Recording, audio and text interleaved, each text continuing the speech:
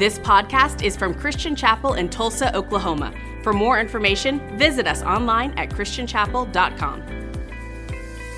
My name's Chris. I'm the pastor here, and I don't know about you. To me, Christmas Eve feels slightly different this year because it's in the morning and we're here.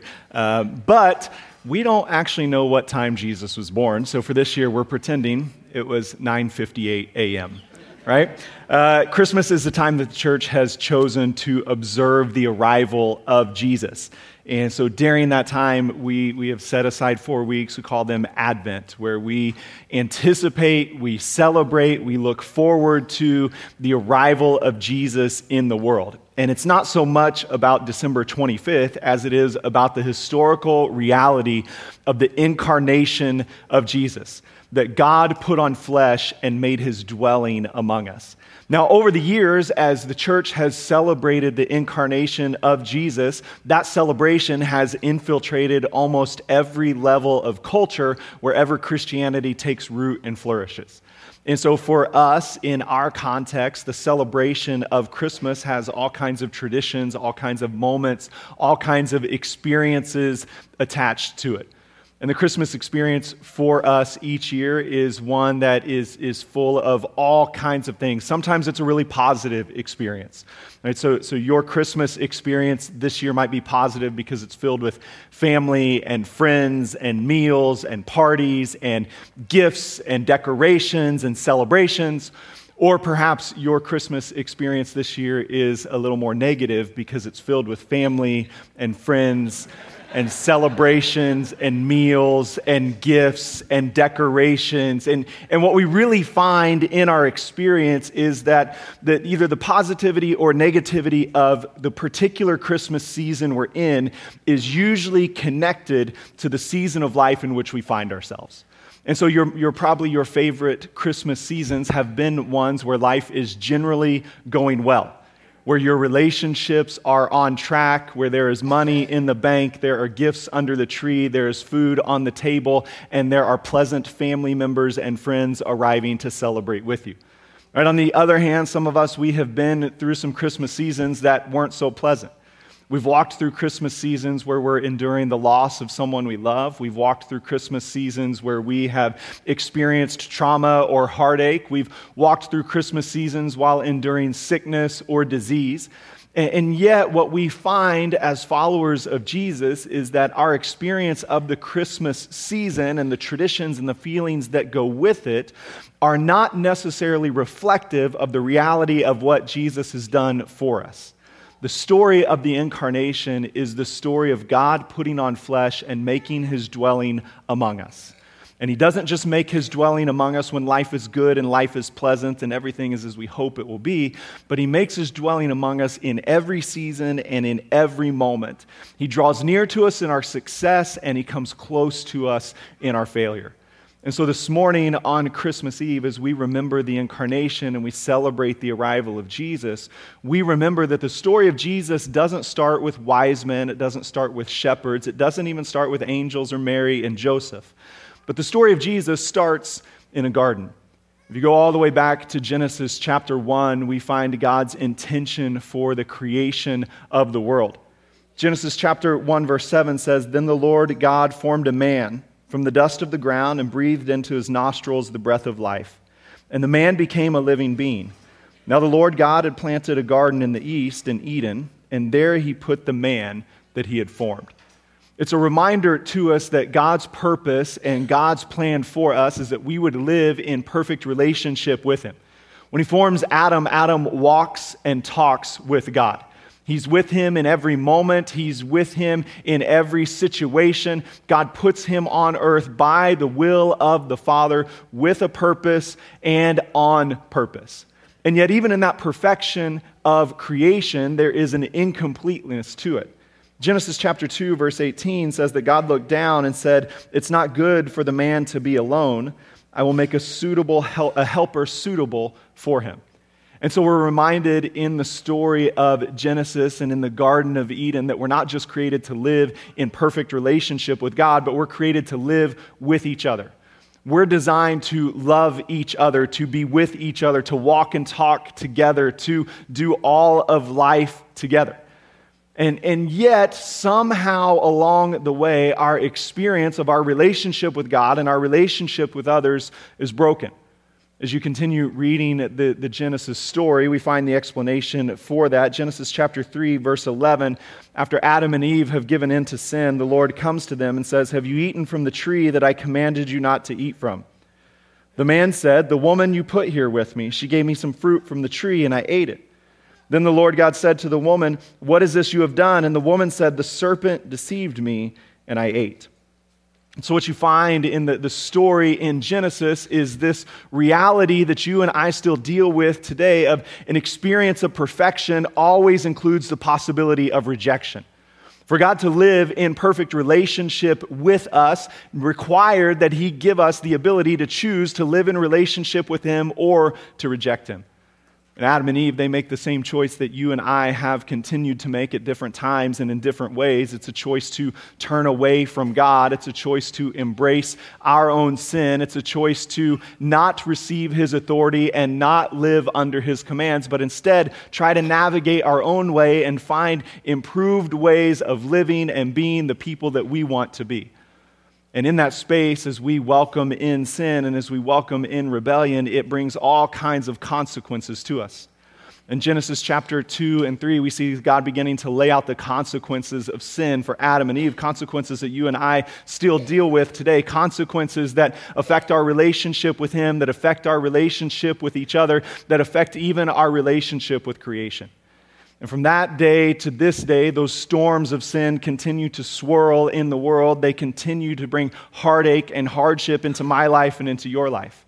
We suffer because of our own sins. We suffer because of our own selfish choices. We bring hurt and we bring pain through our decisions into the lives of others. The choices of others also bring pain to us. Some of the difficulty that you're experiencing this morning is not just due to your own choices. Sometimes it's due to the sinful choices of others. The reason that some of us find Christmas so difficult is because it reminds us of some of the trauma and the drama that we've endured because of our sin or the sins of others. And then as we see in the story in Genesis, sin doesn't just affect our relationship with God, it doesn't just affect our relationship with each other, but it also begins to plant poisonous seeds that bring a deadly harvest through all of creation. And so even today, we continue to suffer from death and disease, from sickness and violence, from all sorts of evil in all sorts of places. And it brings us back to this point on Christmas Eve of remembering the arrival of Christ and trying to understand that the arrival of Jesus on earth is not just a sentimental story. It's not just a nostalgic, feel-good memory that we come back to once a year each winter, but instead it is God's answer to our problem of sin. When Jesus shows up, it is God's incredibly non-traditional answer. Right? It would have been easier for the Lord just to recreate a new heavens and a new earth, to start over with another group of people in another place. Perhaps it would have been easier for Him to wash His hands and walk away entirely, but what we find is that even in the garden, as God is pronouncing the consequences of sin, He's also revealing a ray of hope. Genesis chapter 3, verse 15, the Lord says to the enemy, "And I will put enmity between you and the woman, and between your offspring and hers. He will crush your head, and you will strike his heel." And so the promise that's made in Genesis chapter 3, verse 15 is there will be tension between God's people and the enemy. But God's promise is even though you will struggle and strive, and even though I will struggle and strive, and even though everyone from that day to this day will live in this endless battle, one day, He says, there will come a man who will not just fight, but who will crush the head of the enemy. And so the glimmer of hope is not a hope of one day if you behave, one day if you follow the rules well enough, one day if you memorize all the right statements and pray all the right prayers, then somehow, some way you may be restored into your relationship with God. But instead, the promise of Christmas resides in the garden that one day He will raise for Himself the one who will perfectly, finally, and fully crush the work of the enemy. And so on Christmas, we celebrate our traditions and we enjoy them and we welcome them, and yet we remember that the arrival of Jesus is God's most non-traditional answer. His solution to our sin problem is not to cast us out or not to try to raise us up to him. His solution to our sin problem is to descend into the middle of it with us, to offer himself as the perfect and final sacrifice. The Apostle Paul puts it this way in Galatians 4. But when the set time had fully come, God sent his Son, born of a woman, born under the law, to redeem those under the law, that we might receive adoption to sonship. See, the promise of the Scriptures is that Jesus has come not just to be a role model, but he has come to be the way, the truth, and the life. He's come to be the restoration of your relationship with the Lord. He's come to be the restoration of our relationships with each other. And one day, the Scriptures teach, he will return and he will fully and finally restore us to our experience of perfection with God, perfection with each other, and perfection with all of creation. And so, during Advent and on Christmas Eve particularly, we do not just remember the arrival of sweet baby Jesus in a manger, but we remember the arrival of God's promised Son who will crush the head of the enemy. I love the way that 1 John chapter 3, verse 8 puts it. He says, the reason the Son of God appeared was to destroy the devil's work. And so what we remember today is the destruction of the devil's work is the restoration of Eden in our life. And though we still live in a world affected by sin, the promise of the gospel is that you and I can live in perfect relationship with God through the presence and the work of Jesus Christ. The promise of the gospel is that you and I, no matter our backgrounds, no matter our current situations, that you and I can live as brothers and sisters in the kingdom of God.